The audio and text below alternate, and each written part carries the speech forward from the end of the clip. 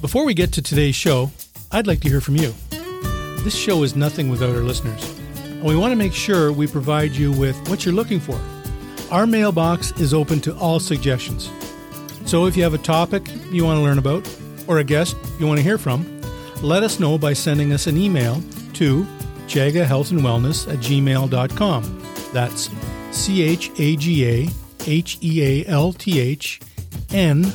CHAGAHEALTHNWELLNESS@gmail.com. Now, enjoy the episode.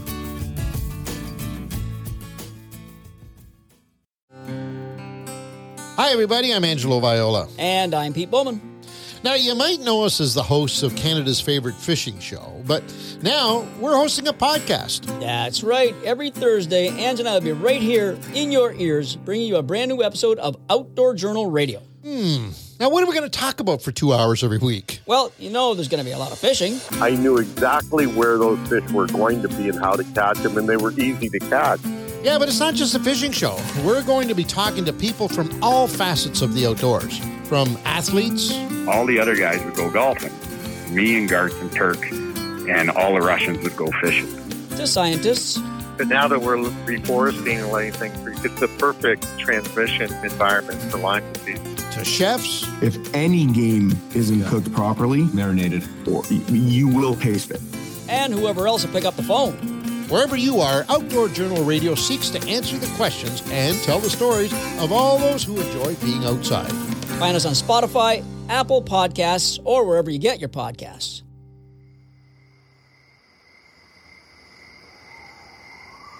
As the world gets louder and louder, the lessons of our natural world become harder and harder to hear, but they are still available to those who know where to listen.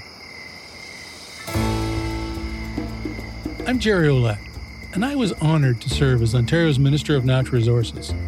However, my journey into the woods didn't come from politics. Rather, it came from my time in the bush and a mushroom. In 2015, I was introduced to the birch-hungry fungus known as Chaga, a tree conch with centuries of medicinal applications used by Indigenous peoples all over the globe. After nearly a decade of harvest, use, testimonials, and research, my skepticism has faded to obsession, and I now spend my life dedicated to improving the lives of others through natural means. But that's not what the show's about. My pursuit of this strange mushroom and my passion for the outdoors has brought me to the places and around the people that are shaped by our natural world. On Outdoor Journal Radio's Under the Canopy podcast, I'm going to take you along with me to see the places, meet the people that will help you find your outdoor passion and help you live a life close to nature and under the canopy. So join me today for another great episode, and hopefully we can inspire a few more people to live their lives under the canopy. Well, it's about time, after all these sessions, that we look at doing something a little bit the way everybody expected it was going to be, and that's talking about Chaga. And I brought my son, Garrett, my Chaga picker. Can people ask me, he says, "Oh, how do you get those Chagas way up the tree to get up there?" And I said, "Well, I've got a special tool. I use my Garrett." And they look at me, "Garrett, what's that?" I said, "Well, that's my son. He's got the climbing spurs, and he does that." But welcome, Garrett, and we're going to talk Chaga, eh? Awesome. Yeah, I get a lot of questions about Chaga all the time, and sometimes I don't have all the answers for it because I'm not as invested in it as you are in the knowledge aspect. Yep. But I definitely enjoy picking it, that's for sure. Yeah, we spend a lot of time out there in the bush, and it takes a lot because, you know, it's not that easy to find, right? No, it's very uncommon, like 1 in every 10,000, so it is hard to come across. Yeah. So, well, what do you want to talk about? Well, lead us in. The number one question I always get when people ask me about Chaga is they really want to know, how did you get into Chaga in the first place? Well, it was kind of a bit of an interesting story in that, as you know, when I was a minister, I was granted that privilege and honor to be the Minister of Natural Resources for Ontario. I hired a guy from Northern Ontario, Pierre Gagnon. He's out of Timmins, kind of halfway between Timmins and Chapleau, and to handle the forestry file. And he actually, because he owned and ran a forest harvesting company, I used Pierre to handle all the forestry aspects or the forestry file for the province of Ontario. And he was a great person. He was really good at his job, and he'd go through all the paperwork and bring it to me, and we'd have a look at it. So I had Pierre. After we were done with that and all the politics stuff, Pierre contacted me, reached out to me and said, "Hey, have you found anything yet?" And I said, "No, I'm still looking." He said, "Oh, well, look into this Chaga stuff." And I kind of said, like most people, "What's that?" And Pierre said, "If I told you, you wouldn't believe me." He said, "Look it up on your own." And he knows I'm a little obsessive compulsive. So we started looking at it, and I can't believe what I'm reading. This is, all the stuff that it's good for and the reports and on and on and on, about cancer and arthritis and diabetes and blood pressure and stuff like that. I go, yeah, sure, snake oil stuff. So we started collecting it. And I recall we collected it for about a year and a half. And I recall I said, "Pierre," I called him up and I said, "I've looked at over 2,000 trees. I can't say a single one yet." And he just, "Don't worry, it'll come." So I finally found it. I started to collect it, and then we gave it away to friends. And one of the friends was Bob, as you know, the gnome. And Bob, he's had a number of open heart surgeries, open brain surgeries. He's had over a dozen heart attacks. I drove him from camp to the hospital having one heart attack and was dealing with stage 4 prostate cancer. And I said, "Bob, this is supposed to be really good for your cancer." He's like, "Jerry," he said, "after everything I've been through, every day I get up's a good day. I'll be more than happy to try." So Bob takes it, tries it, and he goes in to see his oncologist for his 3-month regular visit. And the oncologist says, "Bob, we don't know how to explain this to you. We don't understand what's happening because all your numbers are normal now. And we don't know how that's possible because we haven't begun any therapy with you yet." And you'd have to meet Bob, the gnome, to understand. And Bob just kind of looks and shakes and says, "Oh, I wonder how that happens." So next 3 months go by, and Bob goes back in to see his oncologist, and the exact same result. So he tells him about all of this. Now, Bob was one example. And then there was another good friend of ours, Doug, bless his soul. And Doug actually had 2 forms of cancer, multiple myeloma, bladder cancer, arthritis, and was diabetic. And Doug used to take his in a different form. Anyways, Doug was a coffee drinker, and we blended with his coffee. And what we did there was give it to him, and he took it. Well, lo and behold, both cancers were neutralized. It stabilized his blood sugar, and it also eliminated his arthritis. And when I started to get results like this, I realized, something? There's something to this. This just doesn't snake oil. And we started to go from there, and that's how it started. We started from Pierre telling us about it and then looking it up and then trying to find it. And then we found individuals, and we got a lot of other individuals with similar results. And that's how we started. Awesome. Yeah. I get a lot of questions about how we got into it because people don't realize that it's been around for tens of thousands of years. It's just no one's known how to come about it, really. Yeah, it's been a bit different. First Nations of the indigenous people have been using it for thousands of years. I know the Algonquins call it buck. At least I had an Algonquin come in and met me and told me he was an Algonquin, and that's what they called it. And they've been using it for thousands of years. And not only that, but the very, very popular in all through Scandinavia, in Finland, Poland, Germany, Northern Asia as well. It's some of the countries like Finland. I know I had a number of Finns that used it and actually did some testimonials for us on some of the shows. And she was telling us that in Finland, because they're part of the EU, it was the only mushroom in Finland that people in the EU could not come there and harvest because they would lose it all, according to what she was saying. So it's very well protected, and actually Helsinki University has quite a bit of research on there. So it's been around for quite a while. The history of it has been pretty good. I know I had one friend, Igor, and he was telling me that Alexander the Great, actually he was reading a book that was about 450 years ago, used it. They had a dinner, and then after the dinner, they went and enjoyed a cup of Chaga, he said, and it was very interesting. So a lot of history about it, been around for quite a while. Awesome. Yeah, that's good to know. Yeah. The next question I always get when people like want to know Chaga, and when they first get into it, first get introduced to it, they're like, I want to do my research. Like, where do I go? Where do I go? What's a good site? Like, what's trustworthy? What's not trustworthy? Because when they start getting into it, then there's all these things that pop up about Chaga, and people have no idea where do you go for a reliable source for this stuff. Yeah. Well, and I think the biggest aspect about that is finding, as you mentioned, reliable research. And there is loads of stuff on the net and on YouTube and everything else. And I watch a bunch of those shows.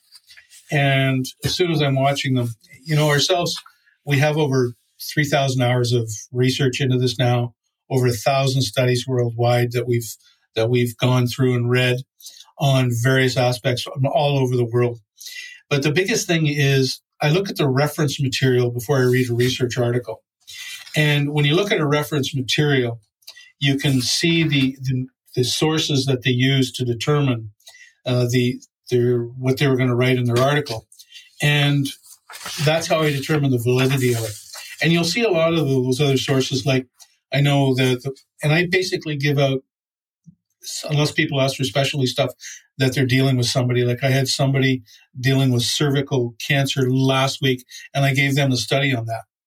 But most of the time I give out to what's called the Memorial Sloan Kettering Cancer Center, who's done research on it. And, you got to read this and make sure you read it all. But it's one of the ones that is referenced. This article that they wrote is referenced in a lot of the other articles that we give out. Now, the Memorial Sloan, and it predominantly deals with a lot of the cancers, but it talks about a lot of the other aspects about it. So it talks about, and I can just read the headlines, to prevent and treat cancer. So this study, and you need to look at the date because you want to make sure it's updated as well. And I don't have the date of publication on the one I'm holding in my hand, but it says to prevent. When I mentioned that heading, to prevent and treat cancer, studies in humans are needed to stimulate the immune system. And again, it says studies in humans are needed to reduce inflammation, and clinical trials for this use are needed. It says to protect the liver, and it goes on that these benefits have been studied, have not been yet studied or confirmed. So you want to look at all those details and just don't read, what you want to see in it, but read and understand the article. And the other ones that I hand out is another one from Brunswick Laboratories. Although when COVID came in, I tried to find their website and couldn't find it, but I saved the article from Brunswick Laboratories, and it was a pretty good article, and it talks about the immunomodulatory effects of Chaga, the anti-inflammatory, the antioxidant, the anti-cancer effects, and things like that. And it's another one that has a significant number of research articles that they use to write the article. And two others I use on a regular basis are one from Vitality magazine. And this one came out in 2018. And to be honest, I haven't checked, because a lot of times when they do these articles, they will do an update on it, and I haven't gone to Vitality magazine website to check. And I mean, this one here is done by, the listing is Ralph W. Moss, PhD, February the 1st, 2018. And the same thing with the Brunswick one. It lists you the people who wrote it, which is Jessica Piljak Zajarek, PhD as well. And that gives the author. So it gives you some of the details. And actually, some of these will come forward and mention a lot of historic stuff. So this one is from Vitality magazine. It starts off talking about a book called Cancer Ward by a Nobel Peace Prize winner. It was a Russian who was sent to the Gulag, who had cancer, who used the Chaga according to the locals that were there, and cured his cancer in Russia. So it was quite an interesting article. The person won a Nobel Peace Prize as well for his work. And then the last one I bring is from I hand out on a regular basis from Dr. Edward Group, which is Chaga mushroom, the immune boosting superfood. And Dr. Edward Group is the founder of Global Healing. And that goes and talks about a lot of the research. So there's a lot of stuff out there. And I watched some of them, and I know I watched on YouTube, and the one YouTube I saw that was kind of concerning was one guy says that and you don't have to worry, it only grows on birch trees, so if you find it anywhere else, it's not chaga. Well, that's not true, because we found it on a significant number of other species, including ironwood and poplar and a number of other things that are listed where chaga can be found. So I knew that person didn't know what they're talking about. And then I saw another one that, so delete that video, don't pass that information on. And then I saw another one, another person was going in and stating, well, you can only harvest it when it's been 3 or 4 days at minus 20 or something like that, that this person was saying. I said, oh, that person doesn't know what they're talking about as well. And a lot of that stuff we try and figure out when we go to different areas and talk to different groups as well. So when you're looking at it, look at the reference material. And some of the sources that you can find a lot of good material in is if you go to a website called PubMed, and if on PubMed, if you key in chaga, or the Latin name is Inotonus obliquus, is the Latin name for it. If you key those in under PubMed or Science Direct, you're going to come across a lot of articles that'll give you background and research. And if you're looking for something specific, such as arthritis and things like that, then you can find specific articles that pertain to that and the research. And those ones there, if it's a researcher that's publishing it, and these are peer-reviewed sites that they publish on that groups and organizations can look at and utilize for their research. If you're not used to reading a research article, read the first part of it, which is the abstract, and it talks about what it's going to talk about. Sometimes it'll give a description or a discussion, and then the conclusion as well. But the other stuff, it can be so in-depth that people look at it and go, that glare comes over their eyes, and they kind of lose sight of what they're actually reading about. So that's some of the ways to look at the research. But I think one of the things that we need to talk about is actually, Garrett, is what actually chaga is, right? Yeah, I get a lot of questions about when people do a little research on it, they figure things out for themselves, and they go, what is even chaga, though? Yeah.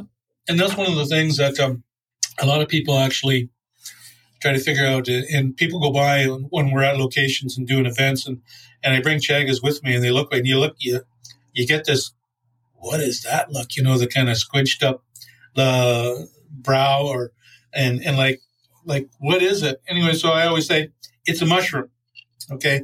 And the basis of a mushroom is a fruiting body of a fungus, a fungi, a fungi.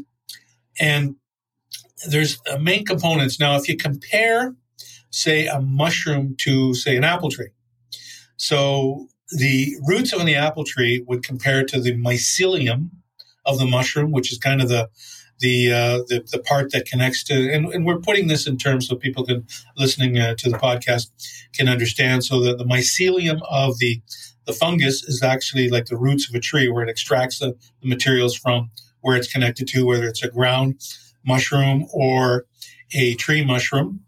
And then the mushroom actually is the fruiting body of the fungus.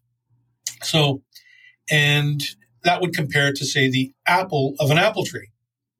Now, the seeds of an apple would compare to the spores of the fungus on how it spreads. So mushrooms produce the spores that spread the seeds around in different areas. And that's why when people are collecting mushrooms in the woods, a lot of times you'll see them with a wicker basket. And the reason they suggest wicker baskets is when you're walking through the woods, what you're actually doing, or through the fields or wherever you're harvesting, is you're actually spreading the spores from those mushrooms throughout the woods. But if you have it in a completely enclosed container, like a plastic bag, which we don't suggest anyways, because you could develop mold and secondary growth by keeping it in the plastic. But the wicker baskets actually work great at spreading the spore body around.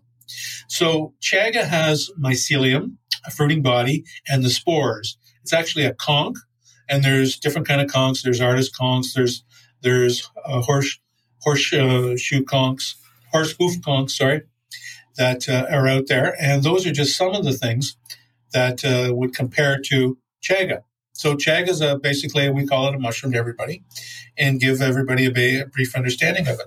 That's kind of the basis of what a chaga is. Yeah, and then like the next question there would be like, because when we harvest it, it comes in all different kind of sizes, and people are like, how does it grow? Like, I don't understand how it can get so big and then how some of them are so small. Like, what's the difference there? Is there just an age difference, size difference, the way on the trees? Does the tree matter to the chaga at all as well? Well, we only harvest off birch because that's where all the medicinal studies that we've ever read have all been birch harvested chaga. So we only harvest off birch. And we find that it grows about, now we've got 36 test trees, and we monitor the growth on some of the trees, on the ones we've harvested, and to see the growth on those trees. Not only that, but we also have tried to inoculate a number of trees to see if we can promote growth, wild growth on a lot of the trees, and we've done it with a number. So we've got about 36 test trees. And one of the things that we were able to find, I believe it was 7.5 up where we go. Garrett knows what we're talking about. We talk about 7.5, it means 7.5 miles in from the main road. And at 7.5, I actually have a couple of trees there that we're checking. We find that the trees that were high and dry, so ones that had chagas on it, that were, say, on the side of the hill or on top of the hill, actually grew about 3/4 of an inch a year. And the ones that were in swampy areas, like a heavy moisture concentration along streams and things like that, they grew about 1/2 an inch a year.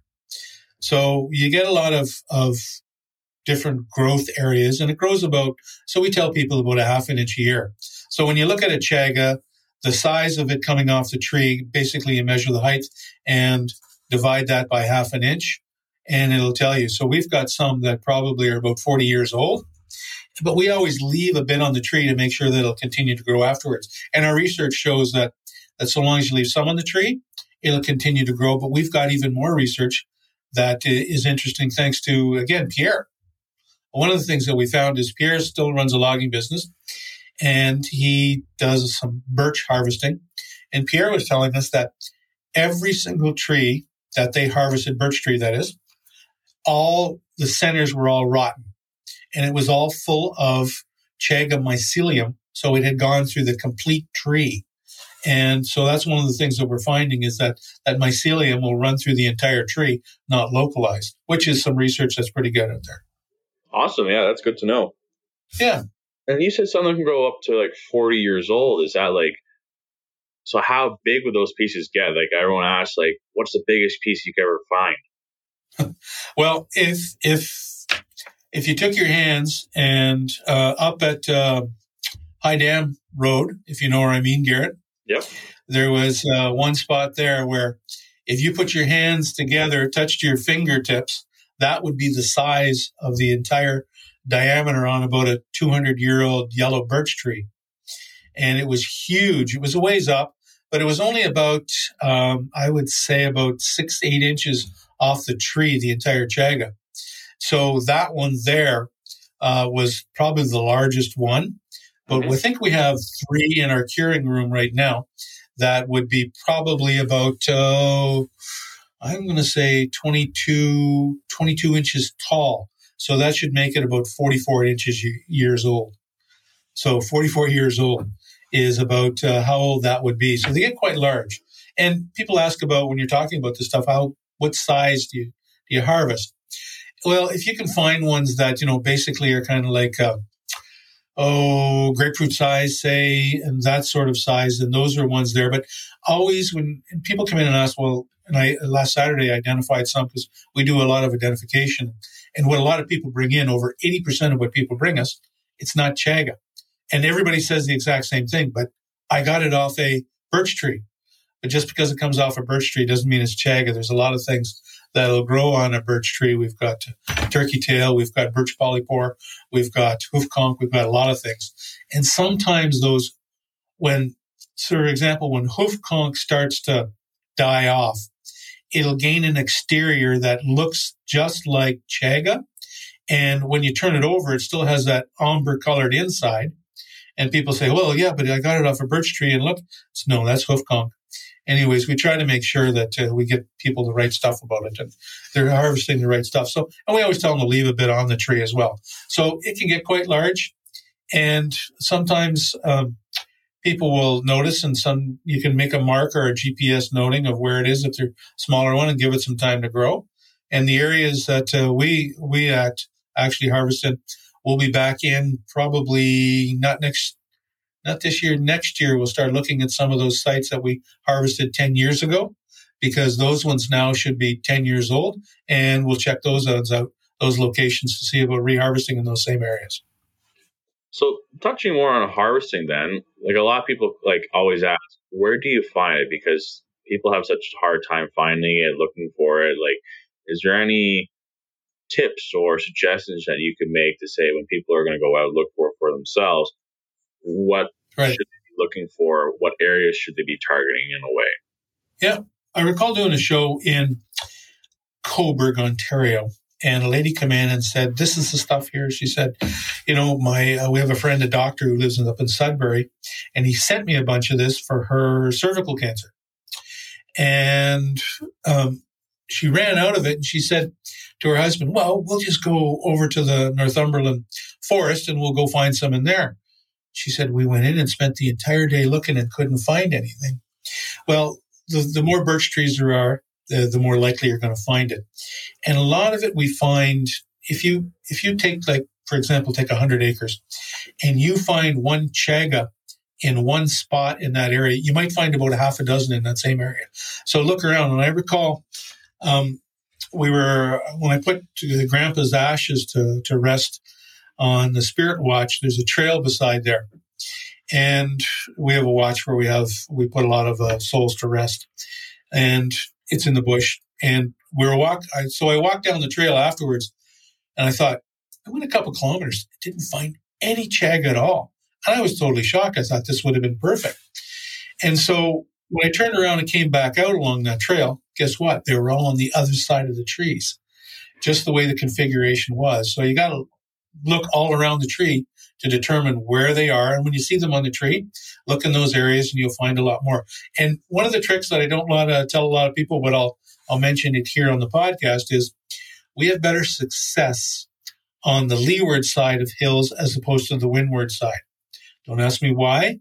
It just appears that we have better success for some reason on the leeward side of hills than on the windward side. And I mentioned Pierre, I think it was Nikki, that mentioned to Pierre that he thought that it was an elevation level, that at different elevations you're going to find the various chagas. So he was checking all the time. And Nikki's out in BC now, that where he was harvesting the elevation, and he thought he found some consistency, but I haven't found any consistency in elevation, because I found it up high and down low, up high being on hills and down low in swampy areas. And there's been quite a difference in the elevation. But if you look, sometimes large areas, and we do grids and run our old skidder trails on a lot of the bush in various areas. And that's how we harvest a lot of ours, is spend a lot of time in the bush, which we enjoy. But if you start off on, and to be perfectly honest, we find a higher concentration in swampy areas than we do in dry areas for some reason. And I know I worked with Dr. Ann, who is a mushroom expert, I call her. She trained in Ohio State University. I'm not sure if that's where she got her PhD from or not, but anyways, I've worked with her on testing chaga. I mean, we've got it growing in Petri dishes, and she's got some that she believes is growing well as well. But one thing that she said is chaga really likes moisture.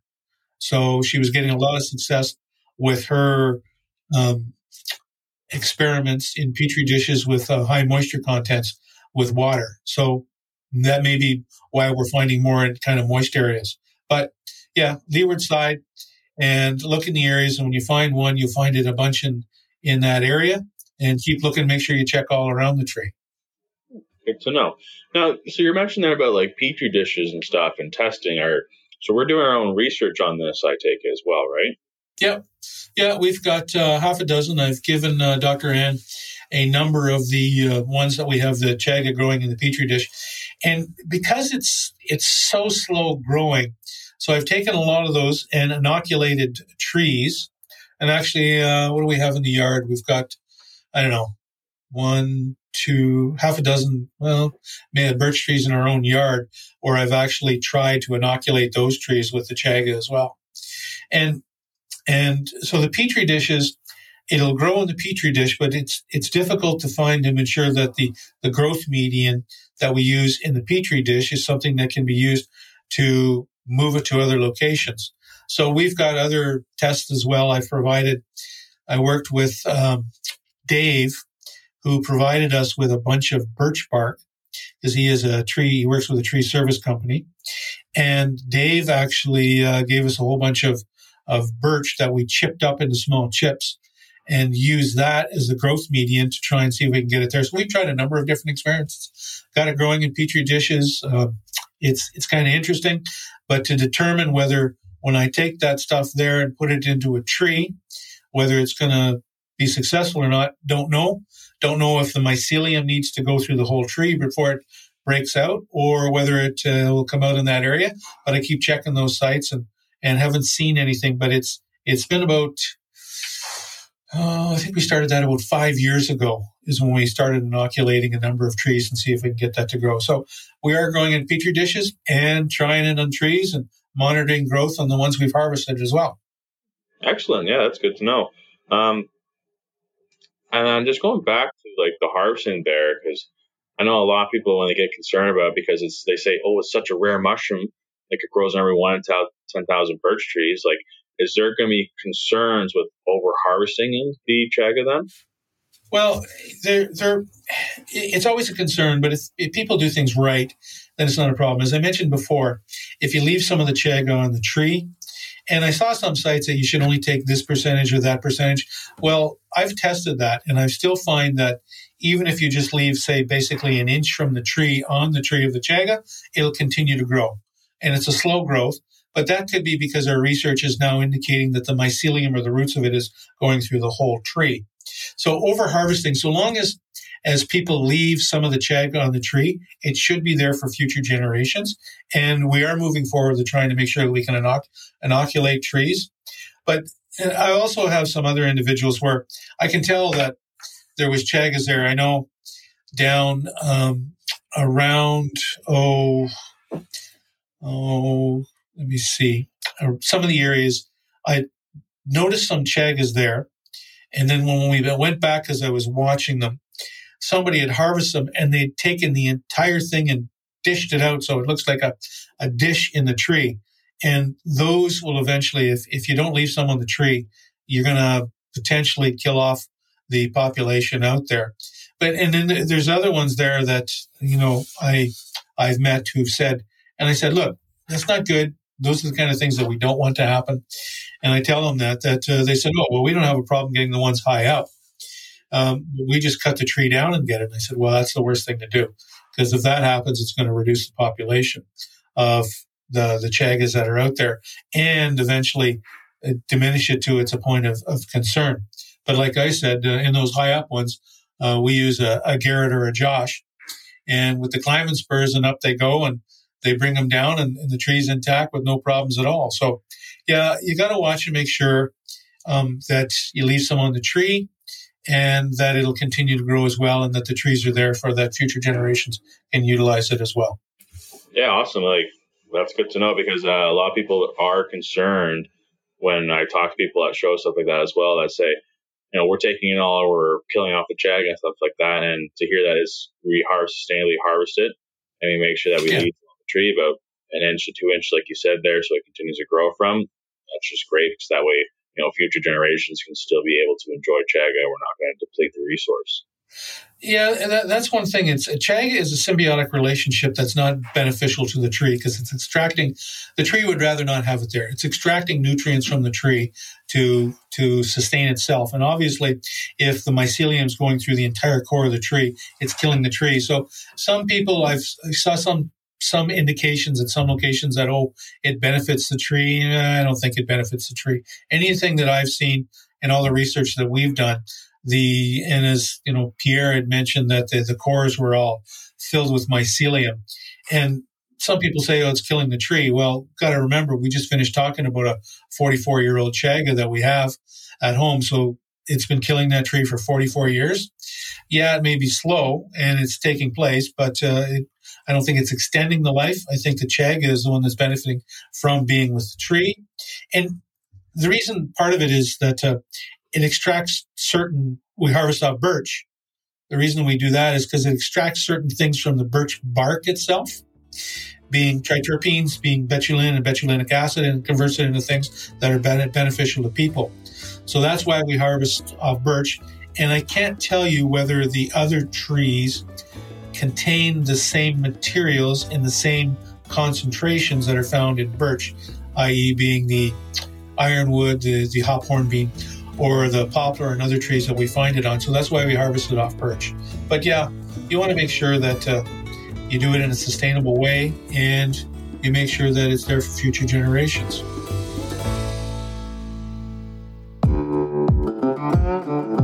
How did a small-town sheet metal mechanic come to build one of Canada's most iconic fishing lodges?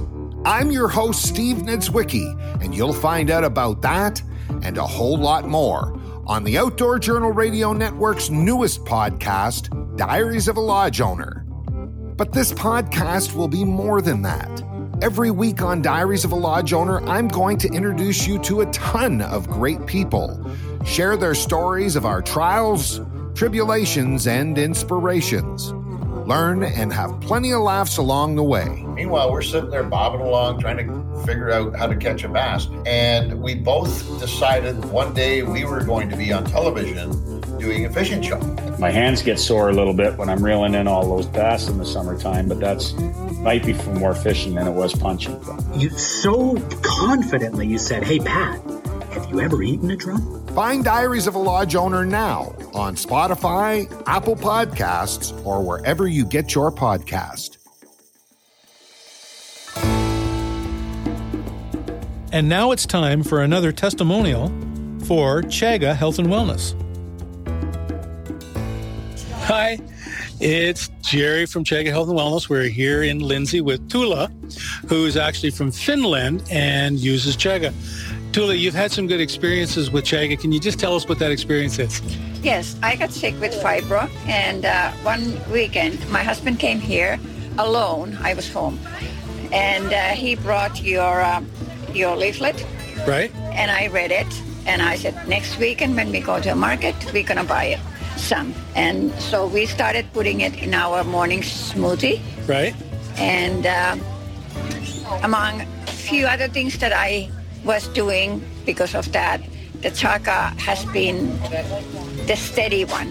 Right. I would not want to live without it. Oh, good. Yeah, so it's been working for me in Very good. Lots of ways. And you had some good luck with blood pressure as well. Oh, right. Yeah. Thanks for remembering that. That's, I had a little bit of high elevated blood pressure, and within 2 weeks of starting that every day, every morning, it went to normal. And you think the Chaga was the reason why? Well, I didn't do anything else in that time frame. Yeah. Oh, very good. And so how much Chaga did you have, and how did you have it? Well, we just put that powder in the smoothie. Right. Yeah. And it's about tablespoon. Yeah. No, it's less than tablespoon for teaspoon? 2 of us. Yeah. So you don't need that much. Right. About a teaspoon, yeah. Yeah. Very good. Well, thanks very much for sharing that. We really appreciate that and wish you all the best with the Chaga. Oh, you're from Finland as well. And Chaga is pretty popular in Finland, is it not? I think it probably is because there's some professors in a university that's teaching it and talking about it. And, of course, it's big in Russia. Right. Because that's where, the northern woods that comes from. Yep. Yeah. And, of course, Finland has lots of birch trees. Right. Yeah. And it's the only mushroom that you can't forage in Finland. You're allowed to forage everything else, but not Chaga. Oh, very good. Well, thanks very much for sharing that. Okay, have a great day. You too.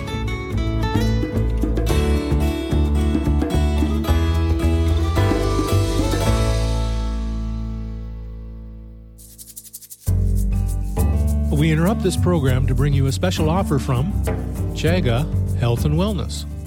If you've listened this far and you're still wondering about this strange mushroom that I keep talking about and whether you would benefit from it or not, I may have something of interest to you. To thank you for listening to the show, I'm going to make trying Chaga that much easier by giving you $1 off all our Chaga products at checkout. All you have to do is head over to our website, chagahealthandwellness.com, place a few items in the cart, and check out with the code Canopy, CANOPY. If you're new to Chaga, I'd highly recommend the regular Chaga tea. This comes with 15 tea bags per package, and each bag gives you around 5 or 6 cups of tea. Hey, thanks for listening. Back to the episode. So now you were saying there about some of the medicinal aspects of Chaga, and that's probably after we find out it's been sustainably harvested, that, people have done their research on it. People really want to know. It's like the next question is, because people don't do their own research on their own medical problems or issues that they may have, is that what does Chaga do for a person? What can be found in Chaga that's beneficial for the human body? Well, when you see these studies, and we don't try to sell the product, what we do is sell the information. So we give people the information. We show them where they can find it. I mentioned, PubMed, Science Direct, and there are a number of other locations you can find it. But I think some of the key components within Chaga that are there is it's the highest antioxidant producing material of anything out there. So blueberries, for example, 100 grams of blueberries produce about 2,450 units of antioxidants. 100 grams of Chaga, and this is on average. I mean, you got to remember when we're talking about wild harvested material, there's no studies to say that the materials found in 100 grams of 44-year-old Chaga have the same properties as a 10-year-old Chaga. And the difference between a lot of the natural products that are out there or that are utilized and traditional Western pharmaceuticals is that if you take low-dose aspirin, for example, every 81 milligram ASA aspirin has 81 milligrams of ASA. However, you don't know whether every 100 grams of Chaga has the same amount of antioxidants. That's because there's not studies out there.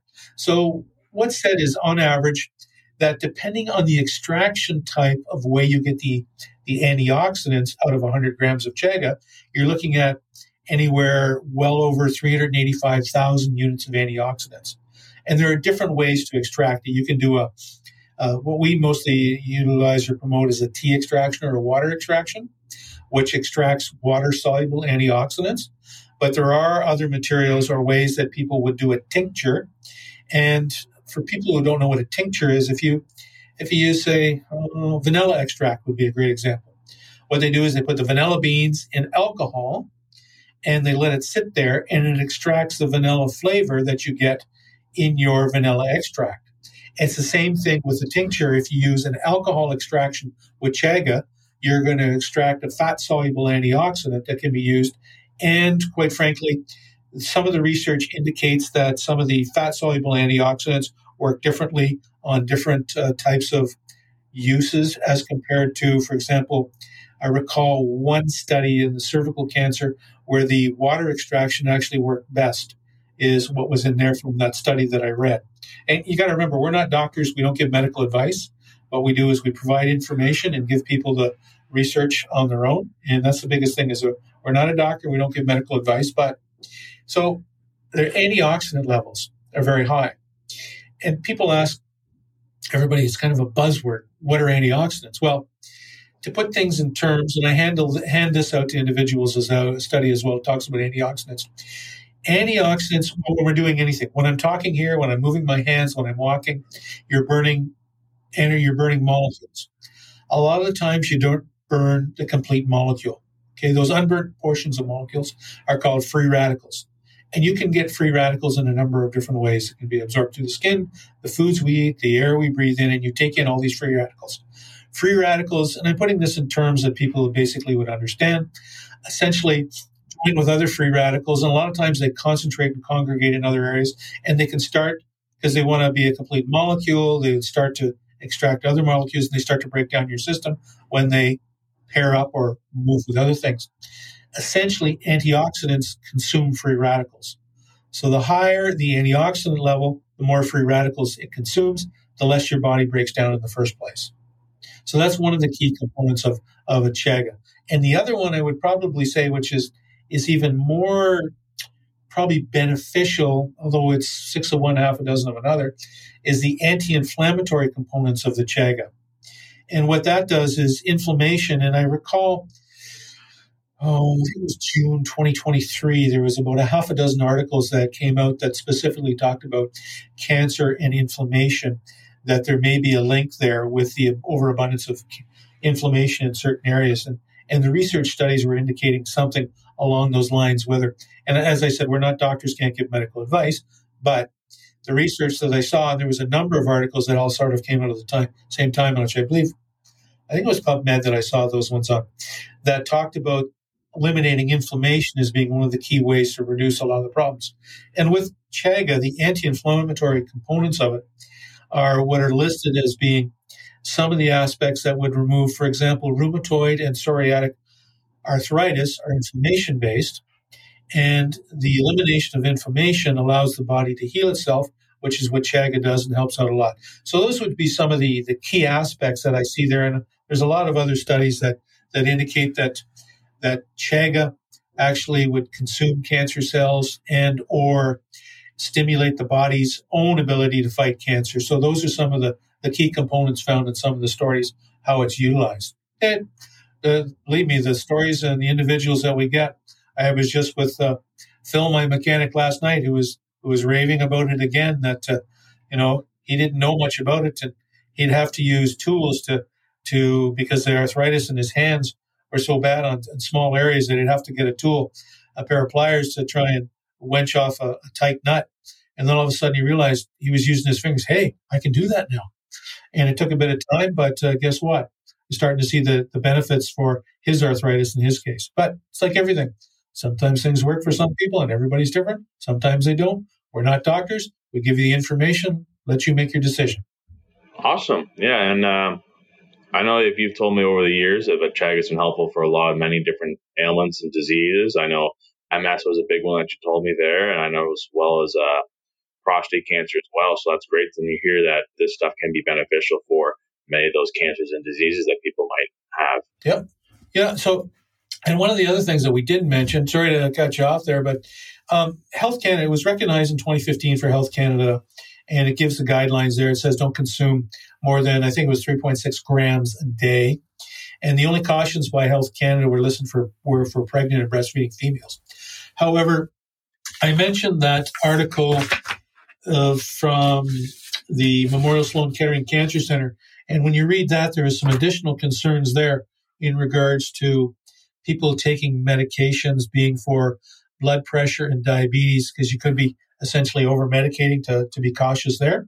But one of the other things that Health Canada mentioned is it's also been recognized for dogs, cats, and horses as well, and having a benefit for them. And I met one quarter horse trainer who worked a circuit in the northeastern states in Canada in the quarter horse racing circuit, that he used to feed his quarter horses chaga all the time. And according to him, it worked great for ensuring that the reduction of inflammation and any of the ailments that they get seem to help out. So there's been a lot of use for other things other than just people. And we've had individuals such as a friend of ours, Jackie, whose dog was given a very short period of time that ended up going, I believe it was about 2 years after we put the dog on chaga, which was quite surprising to the vet. But yeah, we've had a lot of good success in those areas. Awesome. Yeah. So I was just about to ask there about, so how does chaga compare to other medicinal mushrooms? Because people always talk to me about lion's mane or rishis or shiitake and all this stuff. And I don't have all the answers myself about how it compares to a lot of the other known medicinal mushrooms out there. Yeah, well, all the mushroom pundits will tell you that chaga would be the king of medicinal mushrooms. would be the number one because it covers the most area. It has the highest impact on a lot of areas. And then would be reishi would be number two. And after that, it's hard to say because, you talk individuals like Paul Stamets, whose mother used turkey tail to cure her cancer. And there's turkey tail and lion's mane. Lion's mane, my research on it. Now, we don't have as much research on any of the other mushrooms as we do with chaga. We specialize in chaga, although we're gaining more and more in a lot of different areas. Lion's mane is, and I've seen studies that indicated that lion's mane is supposed to reconstitute neural pathways in the brain and spinal column that would help individuals who are dealing with things like Alzheimer's, Parkinson's, and other issues and dementia and things like that of the brain. But it takes regular consumption of 3 months and is based on body weight. And there's studies out there that you can find that talk about that. So chaga number one, reishi number two, and then after that, it's hard to say. Is it lion's mane? Is it turkey tail? Is it inoki? I mean, I think it was Japan. They found a significant reduction of certain types of cancer in one area, and they couldn't figure out why this area was seeing such a huge reduction. As I recall the study, it was about 80% reduced numbers of certain types of cancer in the area as compared to other parts of the country. And they found that there was a mushroom plant that grew these gnocchi mushrooms, and the workers there were allowed to take home the seconds. So they were consuming large quantities of these mushrooms in their areas, and it was helping reduce that particular type of cancers in those areas. So there's a lot of different ones out there. Chaga number one, reishi number two. After that, is it turkey tail? Is it lion's mane? Is it gnocchi? Cordyceps? I mean, that movie or the TV series, The Last of Us, is based on cordyceps that mutate, that actually infect people and spread through the entire world, which is kind of interesting. But because cordyceps actually feed on insects. And if you want to see something really amazing, you can see some of this cordyceps YouTube research on how cordyceps work, where actually the ant will go to a specific height, which is ideal for the spreading of the spores of that particular mushroom, the cordyceps, to other ants and how it spreads around. So that was kind of neat. But yeah, there's a lot of different mushrooms that are out there. Chaga number one, a lot of the other ones come down on the list, but it's still high. The other ones have specific uses or more research for other areas. But if you look around, you'll see that there's a lot of more mushrooms becoming available at different locations. I've seen the gnocchi in grocery stores now, and I'm sure they're not for a medicinal purpose, but they're for a cooking purpose, and they have a lot of benefits. And there's more and more research being done and found out about these mushrooms. Very good, yeah. Well, that will hopefully answer a lot of people's questions about in the comparison there from, different mushroom species. Yep.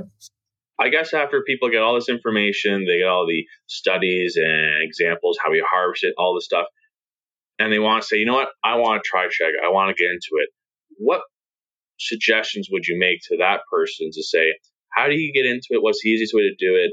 What would you suggest on how they take it? Yeah. What I suggest is that, read your research, make sure that, I mentioned the Health Canada guidelines. We're not doctors, nor do we give medical advice, nor would we ever suggest you do anything other than what your healthcare professional advises you to do. But if you read your research, you can find it. If you're interested on our site, you can look at our product. There's a lot of other people who provide chaga out there. And if you're harvesting it on your own, leave some on the tree. Normally what we suggest to do is to, within 24 hours of harvesting it, the time of year is one of the things as well. A lot of people said that you can only harvest in the wintertime. But when we go to powwows, every one of the ones, and you were up one at Thessalon Way, Garrett, where you spoke to the person there who was the medicine person, the shaman for that particular area. And they specifically said they harvest all year long. I think some of it is harvesting it when we tell people, harvest it, chunk it up into about walnut-sized pieces, cure it, which means it'll lose and let it naturally cure. And don't do it in plastic because you could develop the moisture content, could develop secondary mold growth, which could contaminate your chagas. But chalk it up into about walnut-sized pieces, let it cure. And then if you want to take it down to make it into a powder or tea-grade material, just we find that use a coffee bean grinder, but watch out. Only put one chunk in at a time because it goes hard. And we get a lot of people say, well, how do you break it up? And I said, well, how big is it now?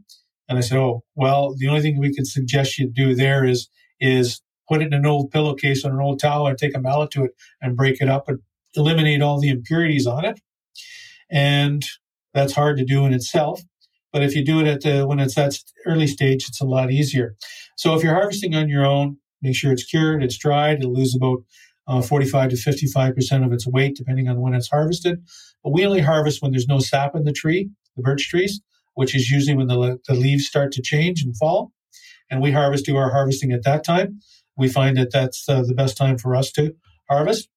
And if you go on sites, make sure it's Chaga, because I got to tell you, one site I was looking at, and they were talking about Chaga, and the picture they had on, I think it was a jar or a bottle that they were putting the Chaga in, or some kind of container, was actually an artist conch on the front, and it wasn't even Chaga on the picture of it. So you got to make sure it's Chaga, and so long as you get it from a reliable source, that's one of the key ways to get it. And if you want to, you can get it, through our sites, which is Chaga Health, the letter N, Wellness, at gmail.com, or Chaga Health and Wellness.com is our website. You can check it out there and take a look, and that's some of the spots. Or the other thing is, if you're looking to come and see us, some of the spots that we do will be at this year, the Toronto Sportsman Show this year. And the Sportsman Show, we've been there. We do lecturing, actually, and people have questions that they want to ask us. They can come to the Sportsman Show, which is a great spot to come and see, and there'll be other individuals there. Now, some of the other guests that we have on our show will actually be there. I know Jack Summers with Radio World will be there at the Sportsman Show, so a lot of the metal detector stuff will be there, along with a number of other individuals who've been on our show as well will be there. And it's a great spot that people can come and enjoy a lot of the great outdoors and seeing out there and hear the lectures. And we're usually on the outdoor stage at the Sportsman Show, which is at the International Center in Mississauga. And I'm just getting the dates of it here. And you can get your tickets now. So the Toronto Sportsman Show this year is March the 14th to the 17th, again at the International Center. And you can see us there. You'll be able to see actually a lot of the other individuals who, Angelo and those are usually there at the show as well, along with the Ministry of Natural Resources has a booth there. Great show, a lot of attendance, great outdoors, great possibility to come and see us. And that's one of the good spots, March 14th to 17th, that you'll be able to come out and see or listen or ask us questions at our booth and see you there. Awesome. Yeah, that's great to know. There's and they can also contact us online as well, right? That's right. Yeah, we gave if you go to Chaga Health and Wellness, all one word.com, you can reach out to us. You see our website. You can reach us directly through there. And we answer questions all the time. It's not a problem. That's one of the things we do. I also go, I do a number of other events which are listed on our website that you'll be able to find us where or ask us questions through. And so a lot of times we will actually send through some of the research that people are interested in specific, or I show people where to get it. Remember, we're not doctors, can't give medical advice, but we provide information that people can use with their healthcare professional to determine what's in their best interest. Or come on down to the Sportsman Show on March 14th and 17th and see us down there. Awesome. That's great to know. And I guess the last thing there, just to touch on a bit, was so on the website, what would a person expect when going through your website then? Like list of items? Like I know I've said to people before, we mainly take into water extraction in tea form. So we sell tea on the website, but I'm sure you can go over a little bit more in details there about what people can expect on the website there. Yeah, it's all the products. There are some products that, for example, at Sportsman Show, we have some specialty products that we provide there that aren't on the website simply because shipping costs and things like that. And we've invented a few things with it as well. So with the Chaga, one of the things that's on there is a Chaga cream. It's a hand-face body cream that we have huge success with, things like eczema, psoriasis, rashes, bug bites, burns, and a number of other topical applications as well that can be used. Not to cut you off there, but I also want to mention it's great for dry hands, especially when I'm working outside all the time in the winter and cold temperatures. I know the cream really works well on dry, cracked hands. Yeah, and I had Greg, a friend of ours. He's Hungarian, actually. He's from Transylvania. He was showing me his hands last Saturday that have all cured up because they were all cracked and tore up pretty bad from working outside, just as you said. And he was swearing by it. But yeah, the skin cream, the hand face body cream, is a great material for a lot of different topical applications. And actually, that came about Dr. Couture, who was working in Lindsay before he retired and moved back home out east. He actually asked us to make a topical application if we could. And it took us 1.5 years to get a formula and then 6 months to get the manufacturing process right for that cream. But that was just another one of the things that the benefits that are there, and people can try it or test it. And if you come down to the Sportsman Show, we have samples that people can try of the different lines, whether it's the straight Chaga, the Chaga Chai, the Chaga Green, and actually Chaga Green Tea. So it's a green tea and Chaga blend. Chaga Chai is a chai tea, which is cinnamon, cardamom, cloves, ginger, black tea, black pepper, and Chaga all in the same. And at the show, we're going to have a new line, which will be apple cinnamon Chaga. And if people want to try that, it'll be available down there for people to test. Awesome. That's amazing to know. Yeah. So I think we'll wrap it up now. Really appreciate that. But if you want to, check out our website, look up the research areas. Thanks for being on the show again, Garrett. We really appreciate that. And if you want to come and see us down at the Sportsman Show, here are lectures. And part of our lecture this year will be on foraging, not just on Chaga, although it'll be less on Chaga because my other years I focused heavily on Chaga. And this year I'll be providing sumac samples. If you're listening to our podcast on sumac, I'll have sumac tea there for people to test, along with I'll have some other giveaways that'll be very interesting for people to try and learn about foraging as a whole and Chaga as well. But really appreciate you taking the time, Garrett. And we look forward to seeing people at the Sportsman Show or get in touch with us. If you have any questions, don't be afraid to reach out to us. And looking forward to spending more time. And hey, enjoy your time out there under the canopy.